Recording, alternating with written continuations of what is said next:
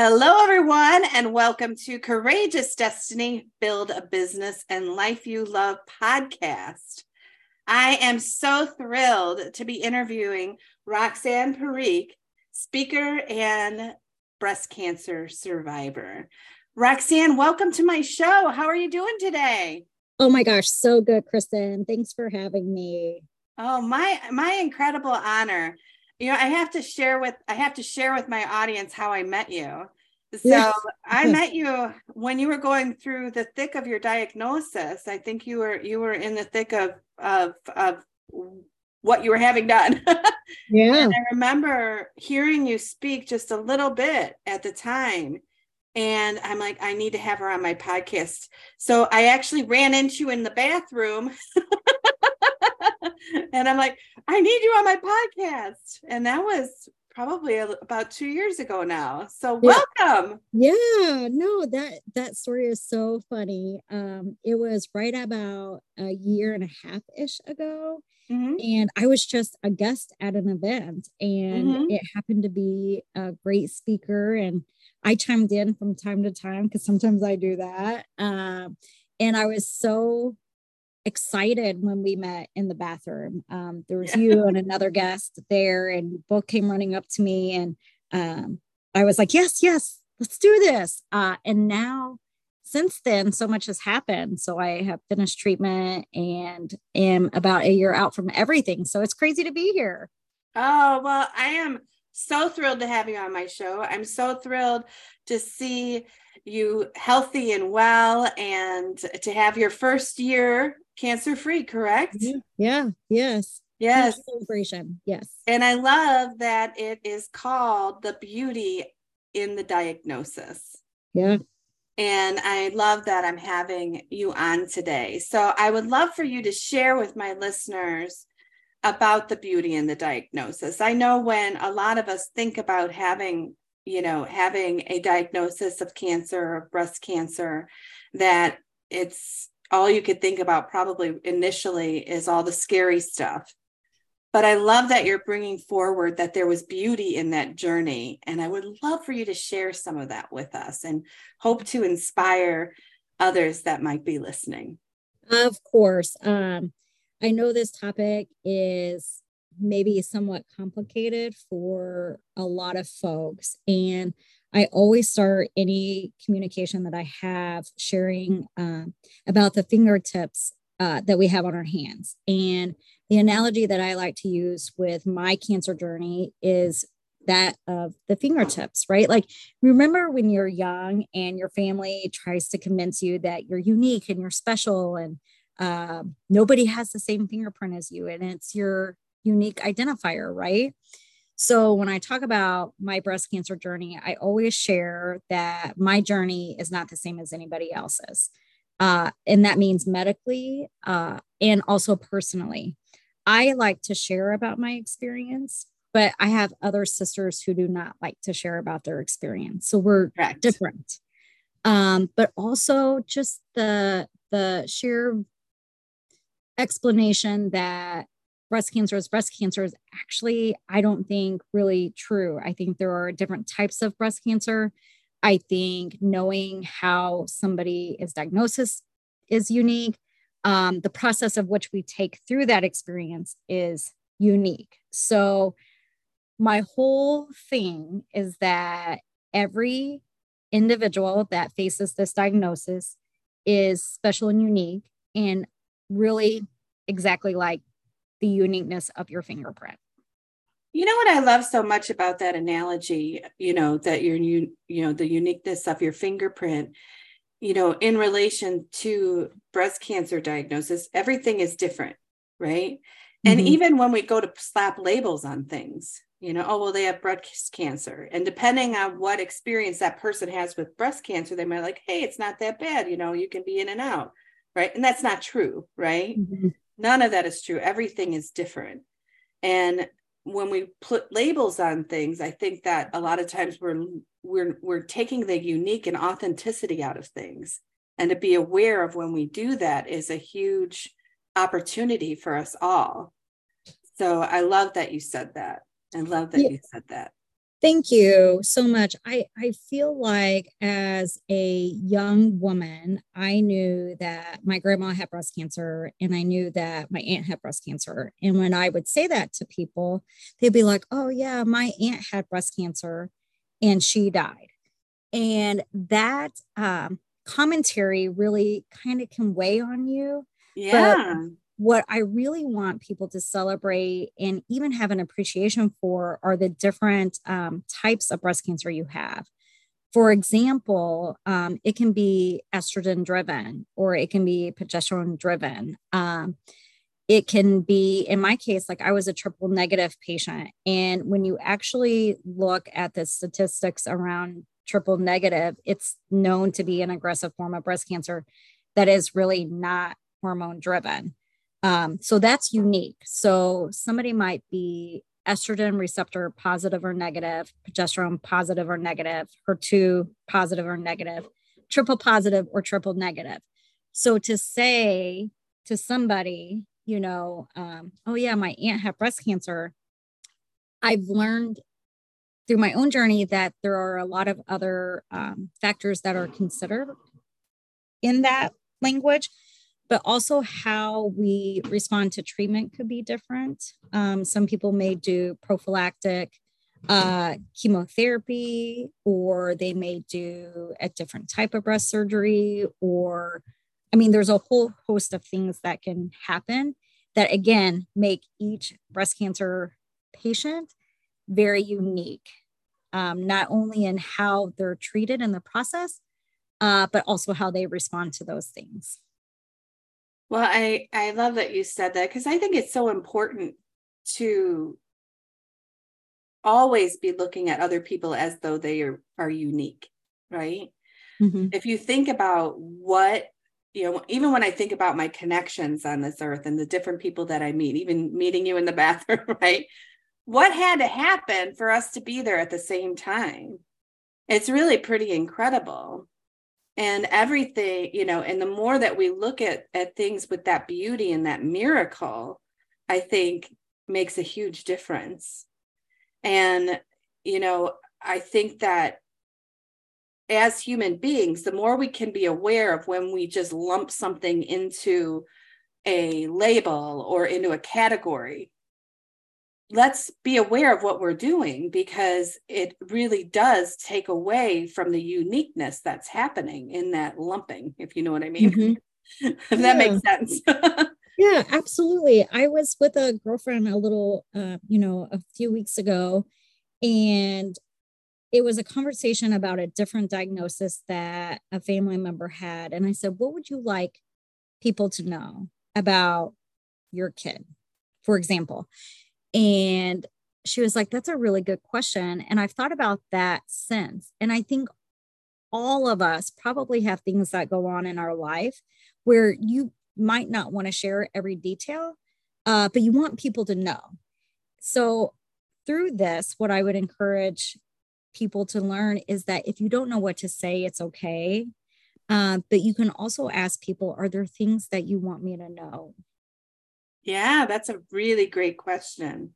Or what have you learned through this experience, right? Like what information do you know that you want the public to know? And it's such a good space filler, if you will, but it also can connect you on a deeper level to something that is really complex.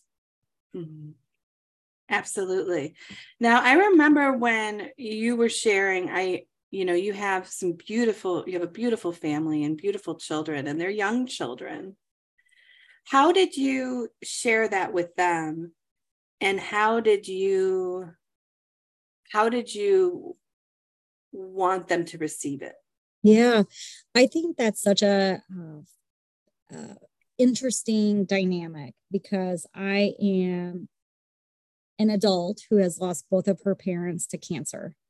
My dad had pancreatic cancer and my mom had ovarian cancer. And both were really ill by the time that they were diagnosed. So I've been on that end of receiving that news. And I know that once I received my own personal diagnosis, I knew that my oldest son, who was not, who was 7 at the time, I had a 2-year-old and a 1-year-old at the time I was diagnosed. So I knew, however, I was going to deliver that message to them would be how they viewed cancer for the rest of their lives. And I also considered that my oldest was 4 at the time that my mom had passed away. So he remembers her. We talk about her. I remember one time we were taking her to treatment and she was bald. And my 4-year-old's like, look, Mom, Grammy has a boy haircut. So I knew that, again, however I framed this for them would really be their perception going forward for the rest of their lives. So it's very, very, very important to me that they were comfortable and that they had information that was delivered in a way that was easy for them to understand. So I'm going to give you a couple of examples. Okay. The first beauty in the experience was really naming the portacath. So the portacath is a device that is inserted into your body, and it can be typically how chemotherapy is delivered. So I was going in for surgery. I was going to have this little device, and I needed a way for them to understand eventually that the chemotherapy was going to make me lose my hair, which is a big deal and a whole topic in itself. But the first layer of this conversation had to be around the fact that I was going to lose my hair, but also that I was going to have this port delivered. So we talked about it in advance. We talked about the fact that I had something growing in my body and I was going to get medicine to make it better. But as a result, the medicine would make me lose my hair. But it was good news if I lost my hair because that meant that the medicine was working.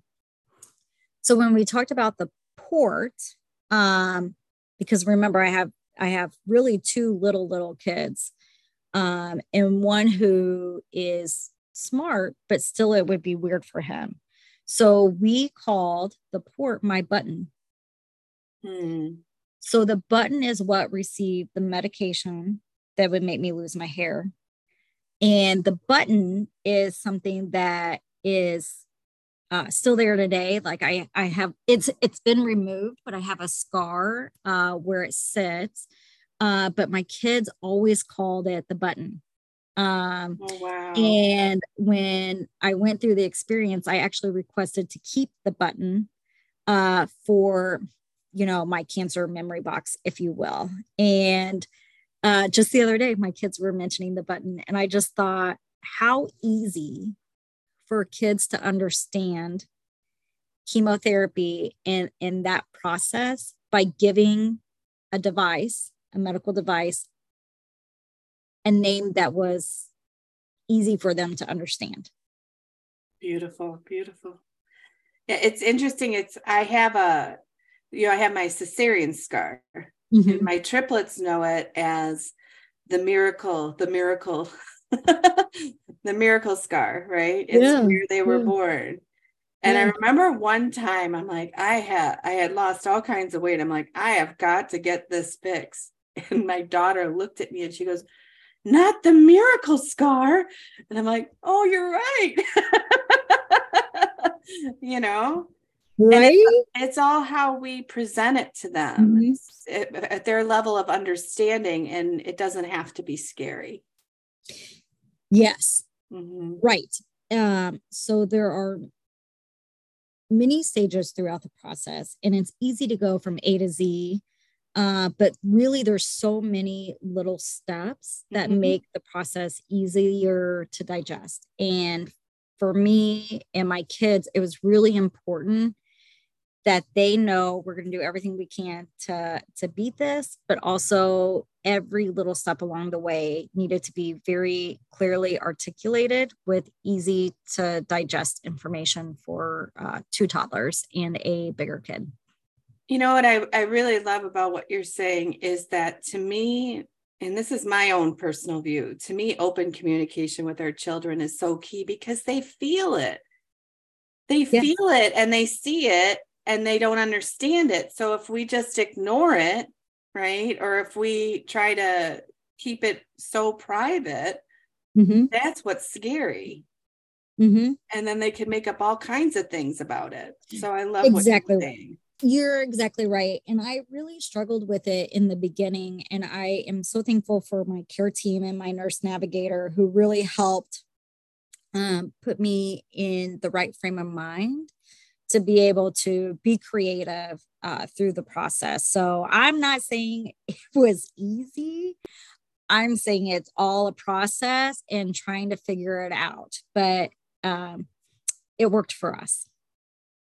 Well, and I loved what you had said too earlier when we were having our conversation about not to take the whole diagnosis in one bite, right? Mm-hmm. To take one step at a time and allow yourself to take one step at a time, and how Absolutely. critical that was.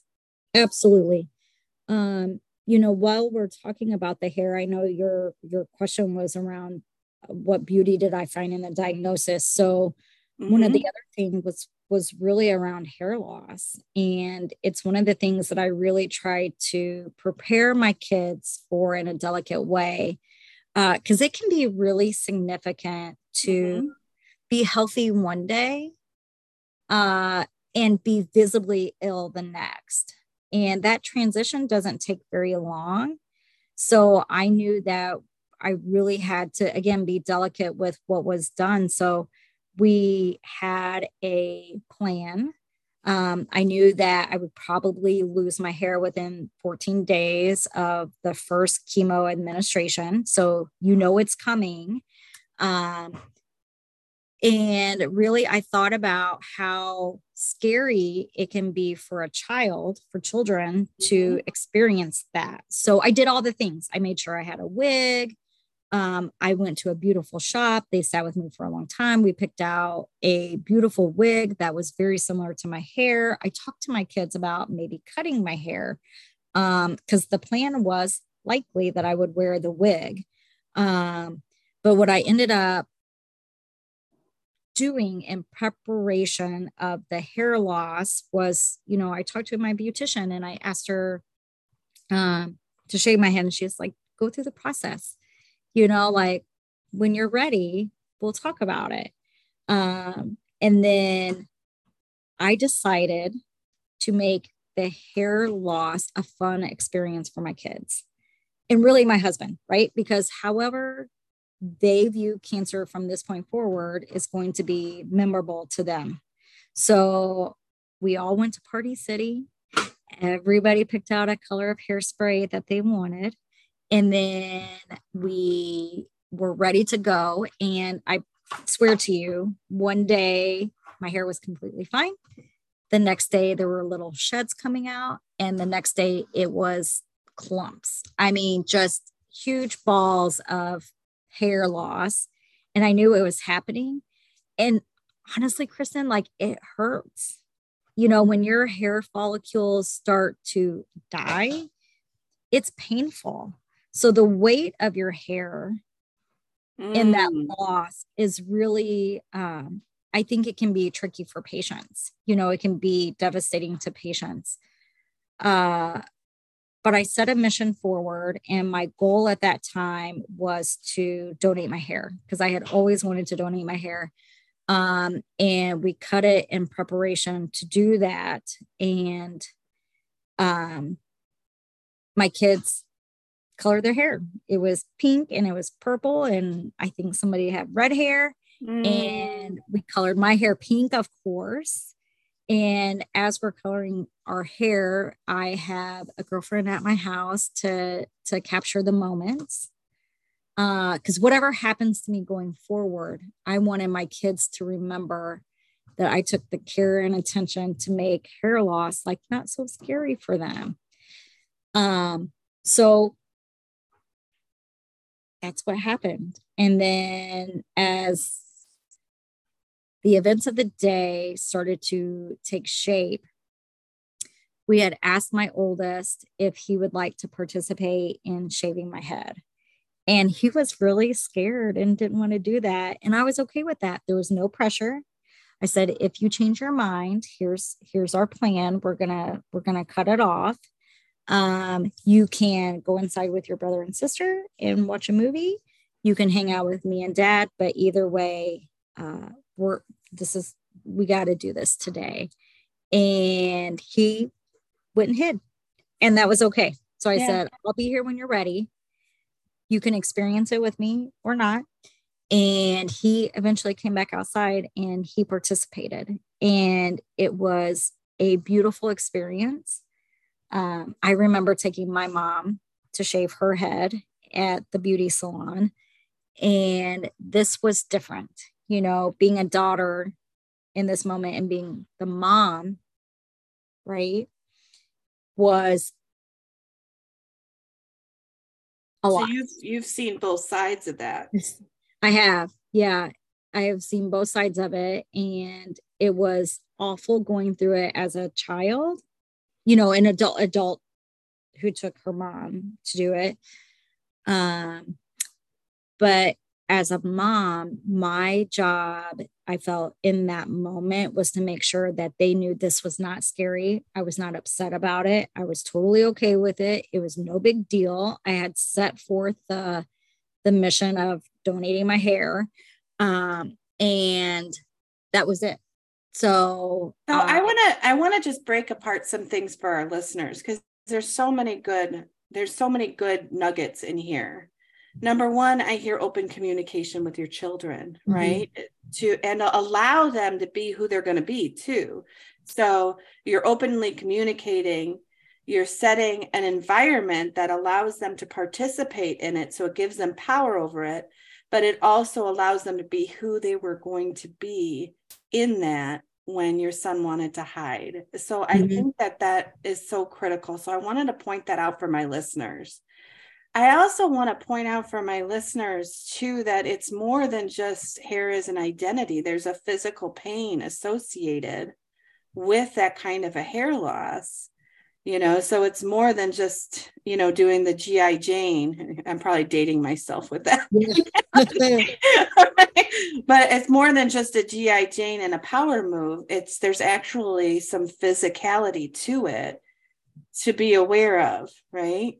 Absolutely. And I think, Kristen, I can talk an entire hour just about hair, to be honest with you. Well, it's our identities. It's part of our identity. And one day it's there, and you did create a higher meaning too. And that was the donation. As I always share with people, we get to choose our meaning. The higher meaning we choose, right, will make us feel better about it. So I love that you did that.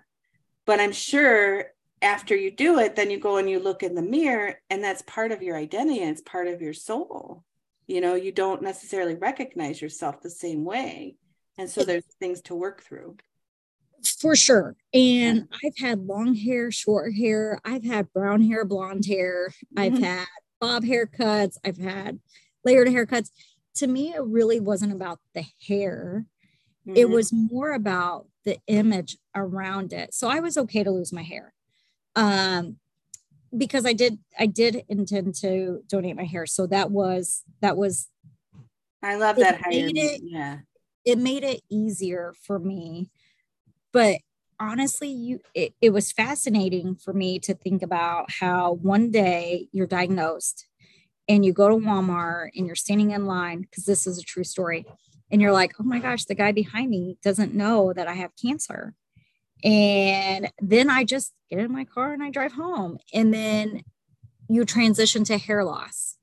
Oh, but it's more than the hair loss. You become a healthy person to really, like just somebody with a cool haircut, right? They're like, ooh, she shaved her head. But then you start to lose your eyebrows and you start to lose your eyelashes. And now you are completely bald. And people know by looking at you that you're sick. And then, you even lose your nose hair, which protects you against the smell of gasoline while you're pumping your gas. So we talk about the physical aspect, right? Like it's painful, but there's also all this other stuff that goes along with it. And you think about I thought about how your eyelashes actually have a job, and it's to protect your eye. And when you don't have that, it's different. But also people associate people with no hair, no eyebrows, no eyelashes with being sick. Yeah. And then there's the whole emotional element of it, from my perspective, where people don't know how to communicate with you, right? Because it becomes what level of sick are you? Are you going to be better? Do you have time left on the calendar? Like, what is that? And I felt like there was a certain amount of delicateness to those conversations. So I'm seeing, one of the things that I'm seeing is people all of the sudden are treating you different overnight. People that you might not have wanted to know. I mean, not that there's certain probably places where you like, I would think, like, for example, at work for me, right? Or mm-hmm. if I was still in corporate America, I'm going to place myself in another environment, right? But if I was in corporate America and that happened to me, right, everybody all of a sudden that I haven't spoke to in months would come up to me and ask me how I was feeling and how I was doing, and would, when I'm trying to maintain focus and get through my day and get certain things accomplished, there's also this kind of thing that's always going on where people are looking at you, making a judgment, not necessarily like they're making a bad judgment on you, but it's still, you're not being seen for your talents in that moment. You're being seen differently. And that, I have to imagine, is hard. Yeah. I think what I find interesting is that there are a bunch of women out there who are doing everything they can to preserve their hair so it doesn't fall out. So I give them the biggest amount of accolades for that, because it's a lot of work. But also women out there who wear their wigs every day. They work out, they go on walks, they go on vacation, and they have their wigs on. And then you find women who have head wraps, and they're beautiful head wraps, and they are amazing. What I learned from my experience really was that my kids actually preferred me to be bald. Like, not only did I prefer it, but my kids, and specifically looking back to my oldest, because he was the most aware, of the situation. He didn't like the wig. So I wore the wig maybe twice, and have since given it away to another breast cancer fighter. But he didn't like it, and I was okay with that. And I did work from home, so that was awesome, where I didn't have what you're alluding to, was a lot of people asking, and I rocked the bald all day, every day. It was totally fine. I did not care. But awesome. Yeah, for sure. But it's so funny, on the opposite end of hair loss, then you start to grow your hair back, and it becomes amazing, right? It's a whole experience of growing it back and the different styles and all of that. And we all go through these awkward stages where you're like, my hair looks great. And then you're like, what's happening? And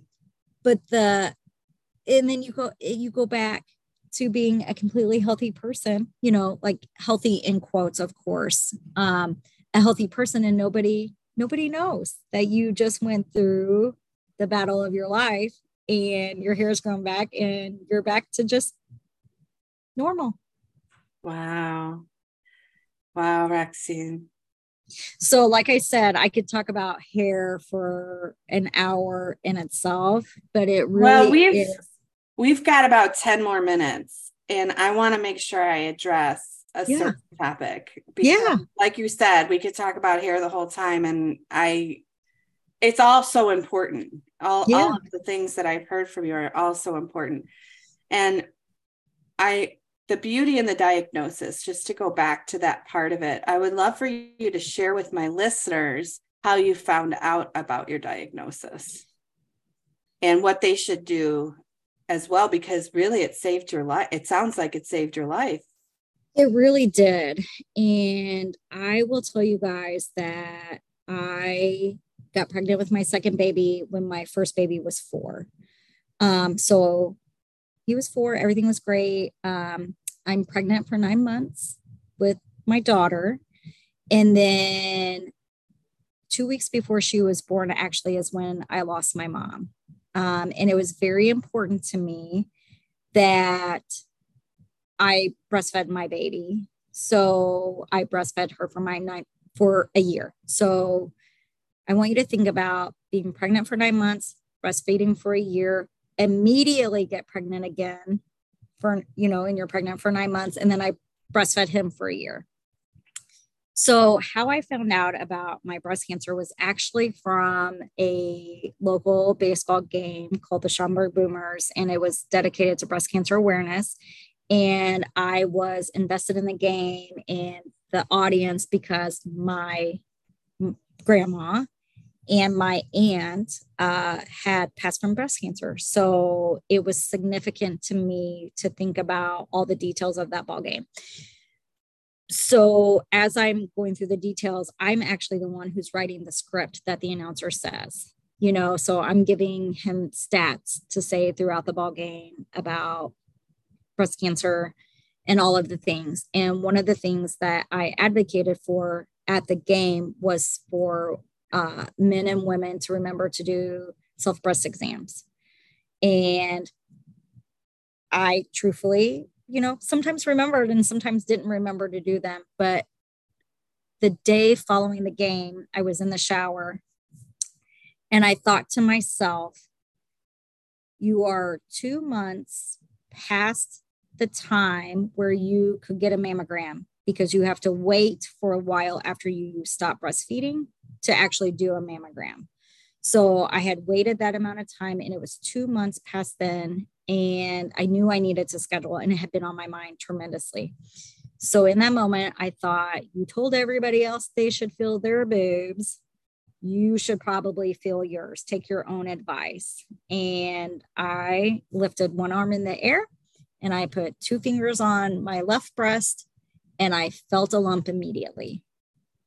And I very frantically, yet calmly, began the process of what that meant. For a second, I thought it could be a clogged duct. For a second, I thought it could be a million other things, but I knew ultimately that there was a big, big chance that I was about to get a breast cancer diagnosis. Wow. So I actually have a tip for your listeners, if that's okay. Yes, please. It's very hard to remember to do a self-breast exam. And it's just like changing the batteries in your fire alarm in your house, right? Like everybody tells you to do this stuff and you forget. So one of the tips that I like to leave people with is to pick a day of the month that's easy for you to remember, like your birth date. So you put it in your calendar with a. Yep. Mm-hmm. So my birthday, for example, falls on the 4th day of the month. So on the 4th day of the month, every month, you should do your self-breast exam and change your batteries in your fire detector. It's easy. It's simple to remember. You probably know what days you get paid. You probably know your birthday, right? There might be another significant day, but I like to choose your birthday. I think that's a really great idea. And thank you so much for that. Developing a structure, we get going in our lives and we don't always remember to be conscious about certain things until we have to be conscious about them. Yeah. So that's really a great tip. So again, just to point that out, pick your birth date, put it in your calendar, remember it, change your batteries on your fire alarm, and check your breasts. That's right. That's right. Yeah. There's part of me who wants to do it right now. But I think it's so critical. And I love that you said men too. Mm-hmm. Women are not the only people to get breast cancer. So 100%. And actually, what I found through my own diagnosis was that not only did I have 7 first-degree relatives that had been diagnosed, but I'm also a fourth generation cancer fighter. So I actually knew of my mom had ovarian. Mm-hmm. Her actually her sister had breast, her other sister had breast. But if you go up the line, I talked about my grandma earlier, she had breast, but grandma's mom and dad both had breast cancer, is what I learned from an uncle. So to have 4 generations, 7 first-degree relatives, you would think that this might be genetic, but as of today, I don't have, there's nothing genetic. But I am looking into going into research to see if my mom and I, if there's something bigger, because we actually do share 2 variants that I think could be interesting, as we learn and evolve with breast health and all the things that we've learned along the way. That's great. That's great. And, you know, check your lineage and just be aware that this is, you know, this is very serious, and it's not, there is a beauty in it, you know, so it's nothing that we need to necessarily be so afraid of. Cause I know for me, like sometimes you're afraid to check because you don't want to know, right? Well, maybe if I don't know, I'll be okay, you know, and it's not, be proactive, because that is your 100%. number. I know from everything I've heard is that's your number one defense, is to catch it as early as possible. 100%. In the first week or so, you're going through the process of, you know, finding the lump to figuring out what your pathology is and all of those things. It's really intense, you know, like you go through a lot. You know, I was even thinking about, do I have enough life insurance? You know, Right. kids have to move out of their home. Like, am I going to die? But once the surgeon called me, and he said, your cancer was fast to grow, but it's also known to be quick to die. And this is curable. And once he told me it was curable, I knew that all things were possible and we were going to get through this. It was going to be manageable, and all of that. But I talked to you earlier about the steps, right? And doing things in little chunks, right? And that's actually the advice that I got from my breast surgeon. And he said, we're not going to worry about what type of breast surgery you have today. You know, what we're going to worry about today is making sure that we get through the first rounds of chemotherapy. And then we're going to talk about whether you need radiation. And then we're going to talk about that. And the way that he framed it up for me really helped me also share that with friends and family, but also made it to where when I look back about, you know, like losing your hair and the port and all of those things were also broken down into little chunks. Yeah. It honestly, it reminds me of a lot of in vitro. So I did 4 rounds of in vitro and had 7 years of infertility treatments. And that's what ended up with the triplets. And it was like, you know, I know reproduction from like, like every step of the way. I don't know how anybody just gets pregnant. Like that's my perspective, because I got pregnant through an IVF, and the triplets were born that way. And so it was like, to take it one step at a time, one ultrasound to the next ultrasound, to the next ultrasound, to the next test, to the next injection, to the next injection. Because it's a month, it's like a month of steps. And then you find out you're pregnant, and then you got to make sure that your hormones are doubling and tripling. And so, and that was very hard, going through that. But I had to release myself and just look at the step in front of me, because it was just too much. And it reminds me of that, like what you're saying. It's like, you're not going to just have baby, or you're not going to just get to the cure. There's going to be a lot of steps in between. That's right. And to look at it and celebrate the victories too along the way. Like celebrate every single little victory that you can celebrate, because Oh, yes. I got to imagine that's what keeps you amped up. It's like, woo, you know. That's right. I did congratulations to you and your family for Oh, your thank triplets. I you. know they're like in driver's ed now, but um it There's is a whole it new is miracle going on right now. it is yeah, right. It is very important for anybody who's going through a difficult time, and substitute breast cancer for anything, um to really celebrate those milestones. And that Yeah. is one thing that I did throughout my treatment, because it was a long year. It was a really long year. And I remember celebrating when I was halfway through the Red Devil, but the Red Devil was really only 4 weeks. So every time I would be done with a week, I'd be like, only 4 more cycles of So this. is Or Red Devil, is that chemo? Is that it's it's a a form of combination of chemo? chemo drug. Mm-hmm. Okay. Yep. She has a nickname. Yeah, it sounds For like it. Yeah. She has a reputation. We'll leave it there. But it was good to celebrate. That was 4 cycles total of that. So when I was done with 2, or even when I was done with 1, I'd be like, oh, only 3 more to go. And then when I was done with 2 of them, I'd be like, I'm halfway there. So that's kind of, again, how I set it up in stages to celebrate each little victory along the way. And I think it's really important for your mental health to do that. I know I have to get wrap this up pretty soon, and we're getting a long episode, which I love, because to me this is such an important topic. I want to ask you one more question that's Yeah. big on my heart, because I know it's really what got me through a lot of tough times. How is your faith through all of this? Did you have a great relationship with God in having him help you get through this? How did that go?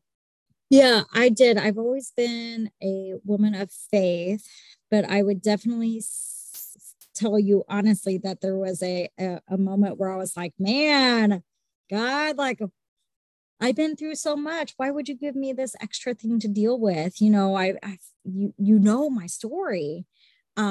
So I just continued to thank him for all the opportunities that were in front of me. But I will tell you, being transparent with my friends and family, and additional colleagues across even platforms like LinkedIn and Facebook and Instagram, was really the collective effort that it took with prayer. I not only was going through my process, but I had hundreds of other people that were praying for me.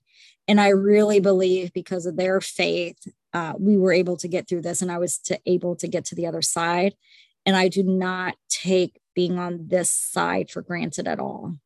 So I continue to deepen my appreciation for the gift, that I've been given, to continue in this life. But I also really want to emphasize that I know it's really hard to say that when you know such awful things continue to happen to people. Yeah. So I will never forget those that we've lost, or those that are continuing to fight, because it is important to validate what they went through while I am here. Beautiful. Well, Roxanne, thank you so much for coming onto and doing this very special podcast with me. I really do honor your authenticity and your sharing of this topic, because I think this is something so many people want to hear. I think that this is something that certainly, if there's somebody that's going through a diagnosis right now, or knows a loved one, which is so many of us that's going through a diagnosis right now, we have questions about how we handle it. We have questions about what's our likelihood, of survival. Like, there's all kinds of things that go on with this topic. And just being able to open the door and have this kind of courageous conversation, I think, is important to so many. And if one person listens to this and they remember to check their boob, whether you're a man or you're a woman, that could save your life today. So I'm so glad that we did this. And I honor you. And how can we help grow you? How can we help make sure that you get the messaging that you want out to the world? Oh my gosh, I have not been asked this question. So my goal is always just to share the optimistic point of view within this diagnosis. I did start a Facebook page that was dedicated to the experience. It is still a work in progress, but you are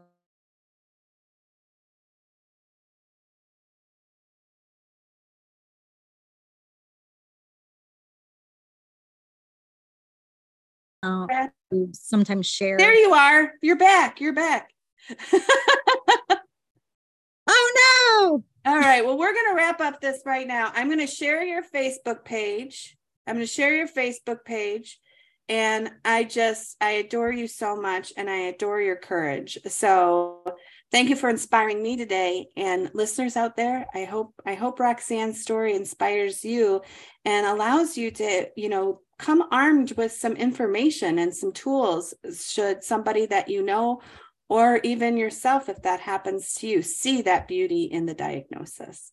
So thank you so much. Thank you.